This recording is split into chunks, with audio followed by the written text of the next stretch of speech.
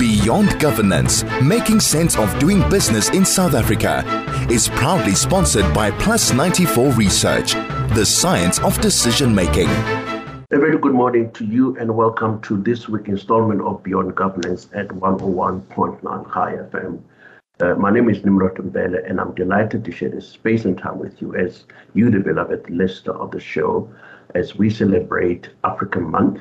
This month of May is recognized as Africa Month.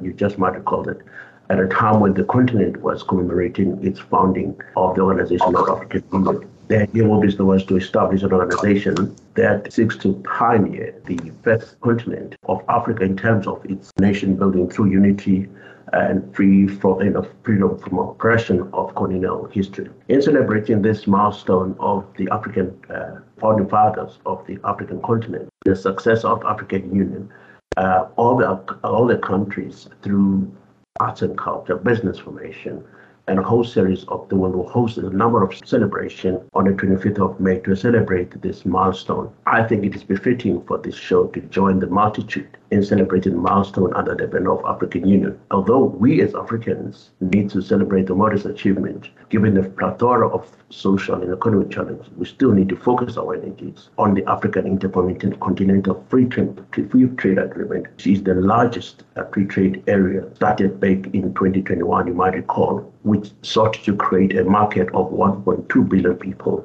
and the eighth economic bloc in the world to the amount of about 3 trillion combined GDP, which is expected to be doubled by 2050. As we celebrate Africa Month, we need to showcase organizations, institutions, whose focus areas finds expression in realizing the ideals of African Intercontinental Free Trade Agreement. In our own way, this show seeks to promote conversations which undermines popular narratives of African continent as a dark continent, underdeveloped, corrupt, and overly reliant on funding from donor organizations, which, by the way, in most instances, these donor organizations advance their own cause at the expense of their host countries. We need to continue these conversations about the renaissance of African continent by instilling or promoting mindset around productivity, innovation, intellectual property, collaboration between and among African countries, businesses, academia, NGOs. The whole point is just we need to create that network of Africans across the board. If we do that, and when you continue to do that, we are surely able to ensure that Africa Trade Agreement is not going just to be a policy position of the continent. There are the programs such as these ones that support that kind of initiative. If you miss a previous show, not to worry. Simply download the podcast and listen to some of the captivating conversations I've had on this particular matter. Our SMS line, of course, is 34519. Your thoughts and views are most welcome via my Twitter handle, which is at Mbele Nimrod. Before we start the show, let me take this opportunity to thank the producer of the show, Mr. Molobi. Thank you very much for coordinating it. And of course, Vusi in the station, who will eventually, put this thing together. Before we start the show, I think it's important just to, quickly give a sense of what is it that we will be talking about in this beautiful morning here in Johannesburg. I'm joined by Saul Molobi, who's an executive at Brand Hill Africa, and Sisa Njikelana, who is the MD at Meseret International. And we'll be talking about the Africa Month Hybrid Conference under the theme, the role of investment in advancing African Free Trade Agreement area. Essentially, from the two colleagues, we want to know what to expect, for investment is such a fundamental part of any development. Without any waste of time, let me take this opportunity to welcome both colleagues, Njikelana and Saul. Gentlemen, good morning. Good morning, my chief. Good morning to all your listeners too, and also to my partner, Sisa. Good morning on my side as well to all the listeners. Thanks for the opportunity to share some views in the run-up towards our event on Friday. Well, thank you very much, Babu Njikelana and Prasol, for your time. We greatly appreciate your presence for what you're about to share with us. Fascinating conference, which is riddled with a host of key players in the African continent that would surely give us insight on how far the African Free Trade Agreement has advanced, what are the opportunities from an investment point of view, who are the players, and how small men can take advantage of this particular opportunities that is being presented through the conference that you are referring to. So just before we get to this particular interesting and now of Njikelana, we're going to quickly take a quick break and come back in a second. The listener, I implore you to stay tuned for this great stuff that is coming through. We'll be back in just a second. Beyond Governance, Making Sense of Doing Business in South Africa is proudly sponsored by Plus 94 Research, the science of decision making.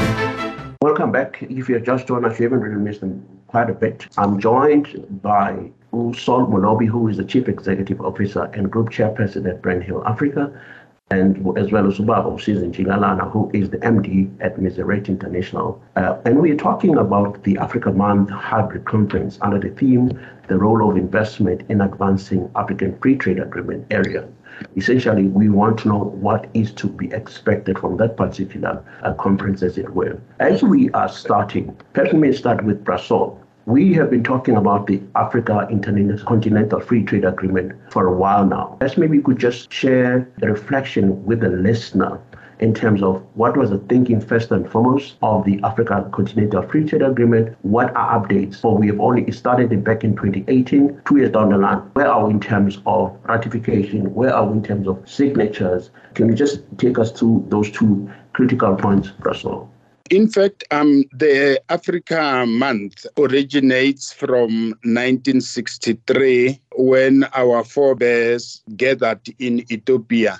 And on the 24th of May, Kwame Nkrumah spoke about the unification of Africa. And basically, our forebears gathered so that they could see how they could unite and collaborate amongst themselves so that they could reverse colonialism across the entire continent. But I think we could also go back to 1904 when Pixley Kaisa Kaseme, who became one of the founders of the African National Congress, then called the South African Native National Congress, spoke about the regeneration of Africa in his graduation speech at the university in Europe. And that speech became the best student speech during that year. And he was responding to the degradation caused across the entire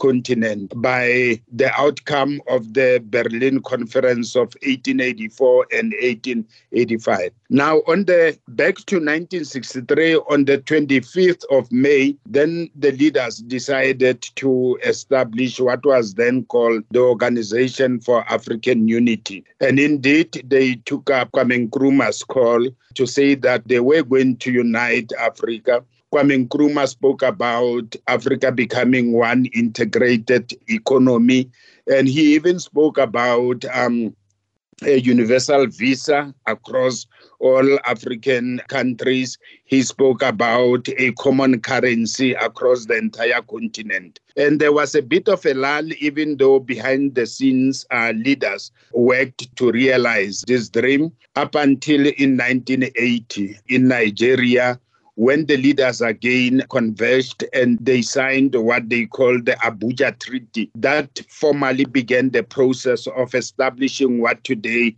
we call the Africa Continental Free Trade Agreement. And it became operationalized from 1 January last year, 2021. And I would say that the progress has been very, very reassuring, because right now, out of the 55 member states of the African Union, we have 54 states that have signed the agreement. It's only Eritrea which is outstanding. And what is even more reassuring is that out of the 54 member states that have signed the agreement, 43 as of last week have ratified it. And the 43rd country to ratify it last week was Morocco.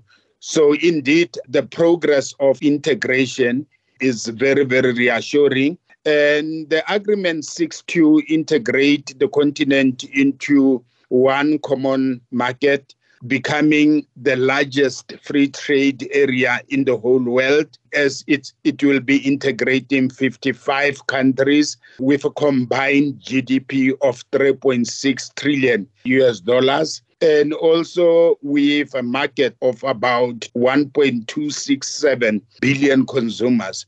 So this is going very well. And this is why today, this month, like we did last year, we will go into that. We are going to celebrate the Africa Month, but with a special focus on the progress made already on the Africa Continental Free Trade Agreements operationalization. The Secretariat is based in Ghana, and we are privileged as South Africans to say the first Secretary General of the agreement is South African, His Excellency Mbele. Thank you very much for that insight, Professor, which is quite illuminating for the listener.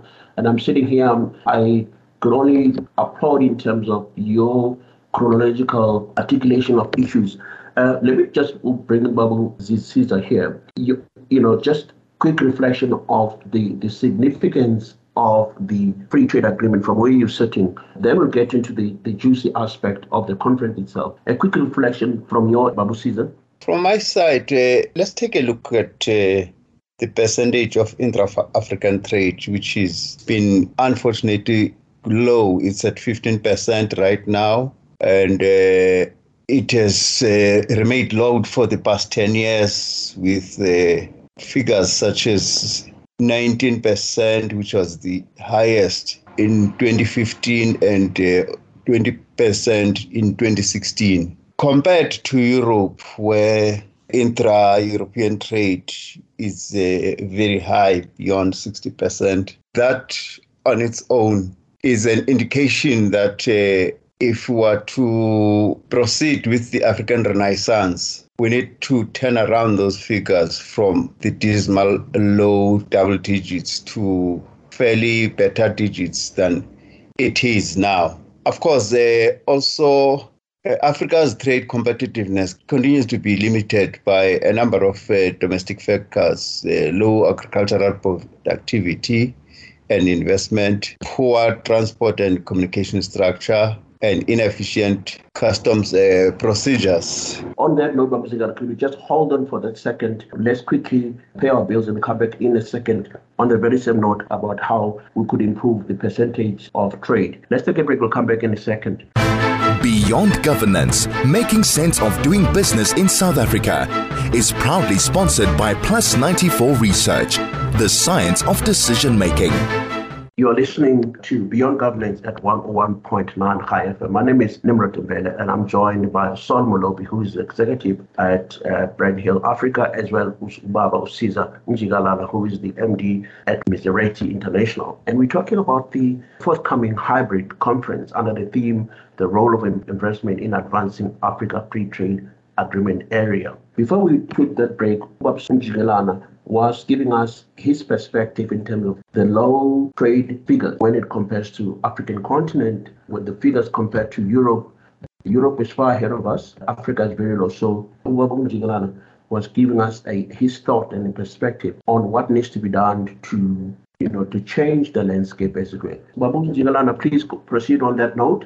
As I had said, that there are a number of internal domestic factors that compromise us, such as low agricultural productivity and investment, poor transport and communication infrastructures, inefficient customs procedures. These also became more clear during the pandemic period from 2020 to up to now, particularly in that factor. The fact that we did not have even the capacity to manufacture the vaccines and other related pharmaceutical products to withstand the attack by the pandemic. However, as we all know, ever since the launch, the office of His Excellency Ambassador Mbele has been at it I think it's about 16 months now from last year, whereby they've been intensively doing their best to implement the free trade area.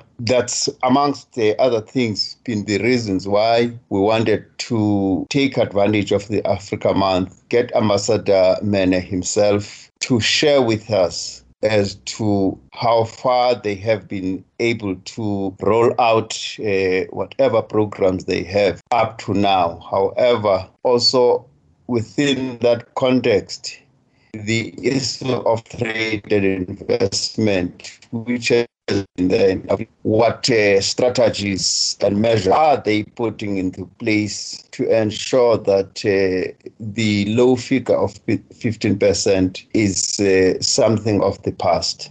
Oh, thank you very much for that insight, Njikelana. You've raised a number of critical points, issues around low productivity in agriculture, poor transportation infrastructure, low investment rates, issues around weak or lower manufacturing sectors, and issues around low tech or perhaps maybe unavailability of tech to even defend our health from COVID-19 point of view. Those are quite critical issues that you have raised, which one could argue that the conference would give us an update on where the continent is in terms of getting the free trade agreement to take place. But before we get to the idea of the conference itself, I'm inclined to ask Saul here in terms of country strategies supporting the Continental Free Trade Agreement.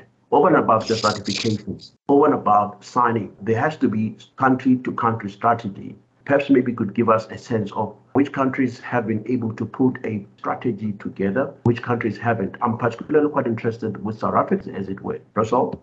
In fact, when the countries ratify the agreement, they also submit the modalities of how they are going to implement the agreement. And maybe also to say that the agreement seeks to increase intra-African trade by eliminating tariffs on up to 90% of the products are produced and manufactured on the continent. And by so doing, this should be able to increase intra-African trade, as it will make locally produced or locally manufactured products to be priced competitively in comparison to all the products that are imported into the continent. Even South Africa, in order to ratify the agreement, they submitted their instruments for operationalization. But from where I'm sitting, there isn't sufficient excitement in South Africa compared to other countries with regards to the Africa Continental Free Trade Agreement. I think we'll tell you, even last year, it was only the ANC through its International Relations Committee that organized a seminar on the Africa Continental Free Trade Agreement, and that effort was headed by Sisa, Njikelana, my partner here. And then Brandhill then also organized another seminar in partnership with the African Diplomatic Corps resident in Pretoria. But we have never seen our government up until today organizing conference to mobilize everyone so that they could all buy into the agreement. And this is my only worrying thing about South Africa, because when you go onto social media, you realize that other countries organizing seminars almost every week, mobilizing all sectors of society to embrace the agreement, because it is Africa's hope for development. It is Africa's hope to reverse the frontiers of poverty, of unemployment,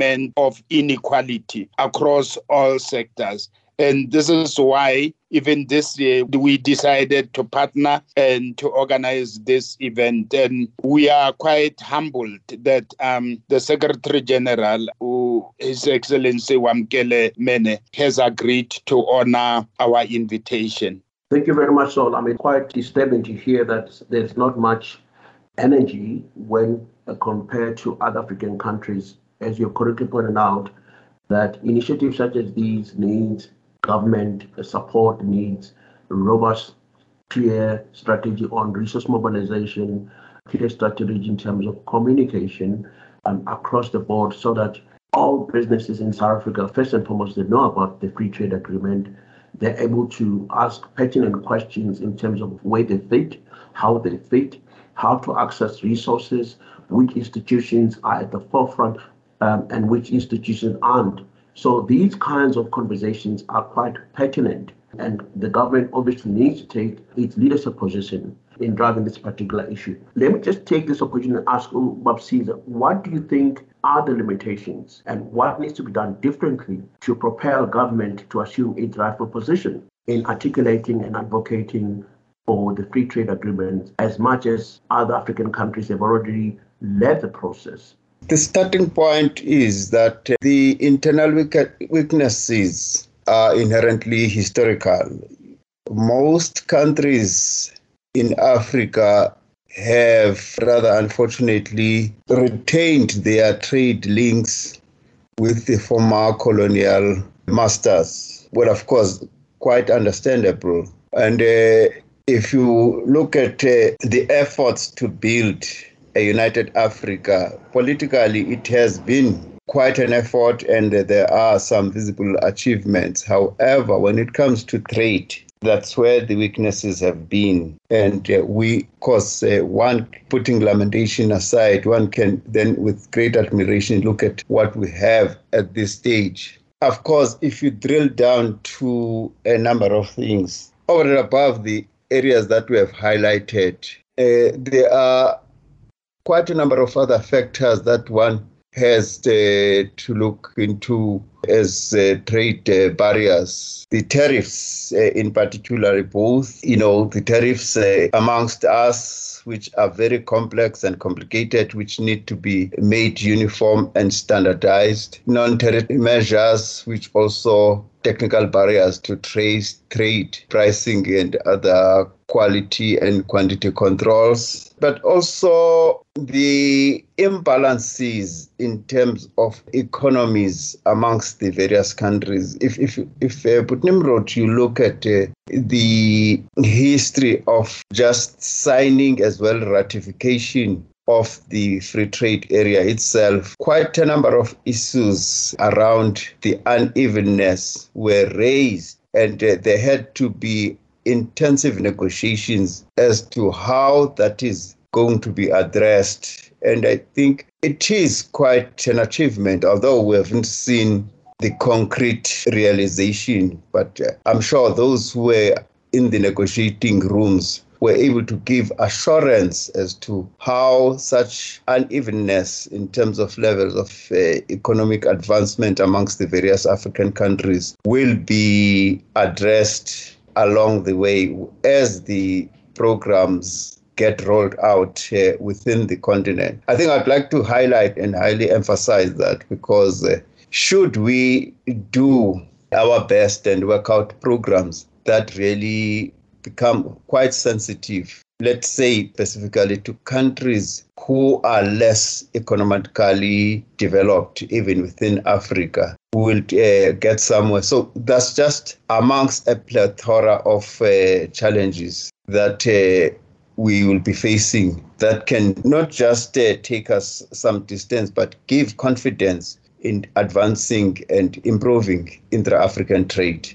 The negotiations on the implementation of the agreement was divided into two phases.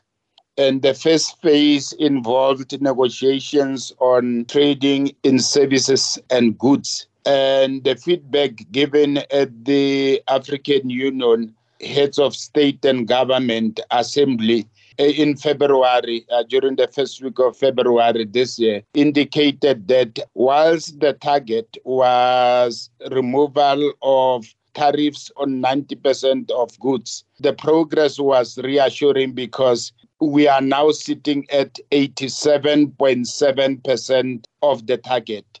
And the second phase involves negotiations on investment agreements. Listeners may remember that countries have bilateral investment promotion and protection agreements with other countries and other continents. So the agreement seeks to standardize an agreement which will cover the entire continent universally. The second item which is being discussed right now is an agreement on e-commerce, digital trade.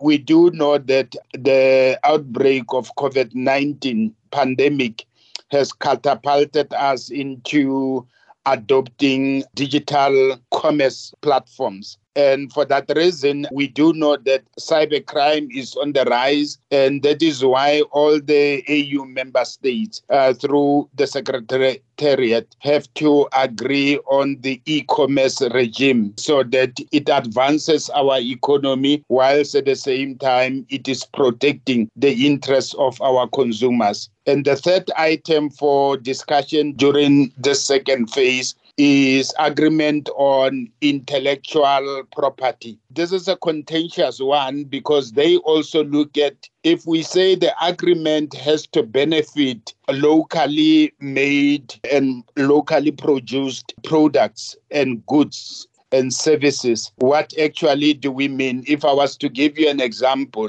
if in South Africa we are assembling BMW and Mercedes-Benz, do they qualify as made in Africa brands simply because we only assemble them? We also look at the issue of international trade, where right now you have a brand which is owned by one country. If I was to give you an example, a Levi jean is owned by, it's an American brand, but a place of production is not in the US, is in China.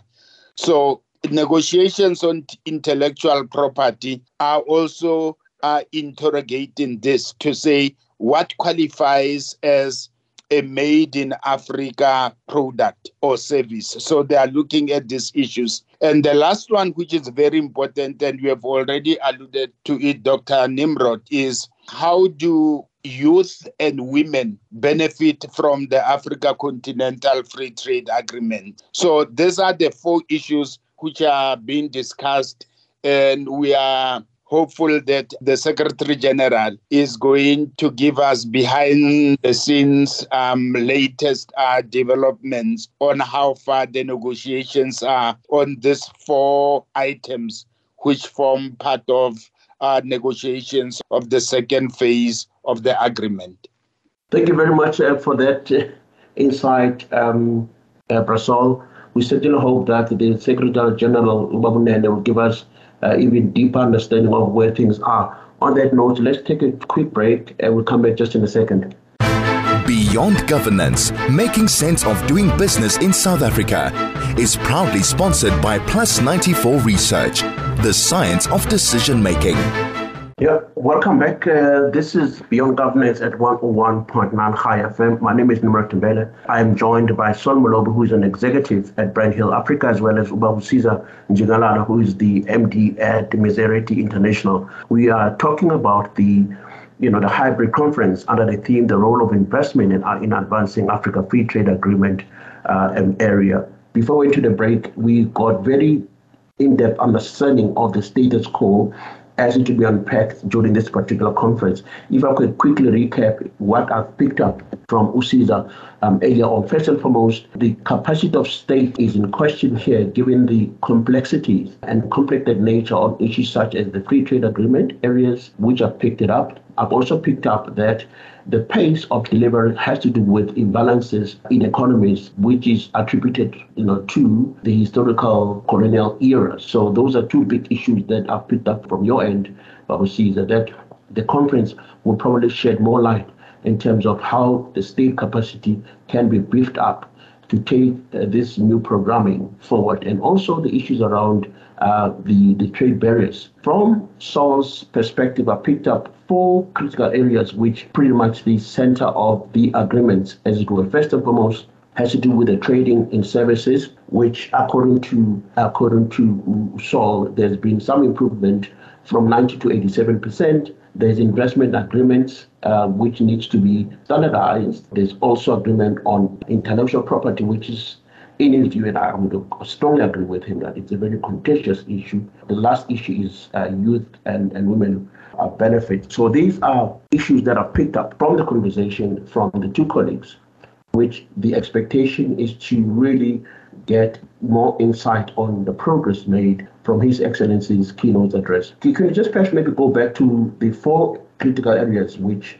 Saul spoke about? First is trading in services, investments, which is the actually essence of the conference itself, on intellectual property, as well as youth and women. The investment regime, as it were, one of the drivers of economic development and investment. So what are we to expect from the conference from an investment point of view? The conference will be taking place this Friday, the 6th of May, from 11 o'clock to 1 o'clock. And people, not only in South Africa, but across the entire continent, will be connecting virtually through Zoom.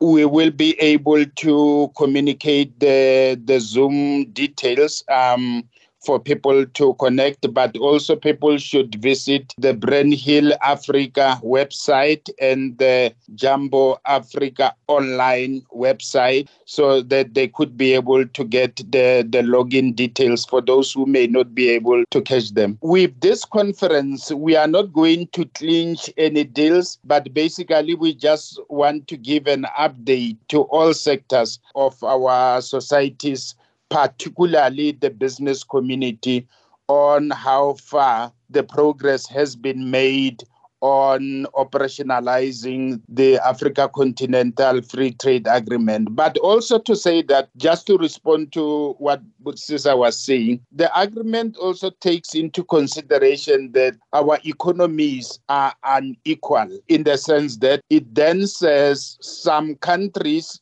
your advanced economies like South Africa, Egypt, and Nigeria, and many others, they will be expected to enforce the agreement within 10 years.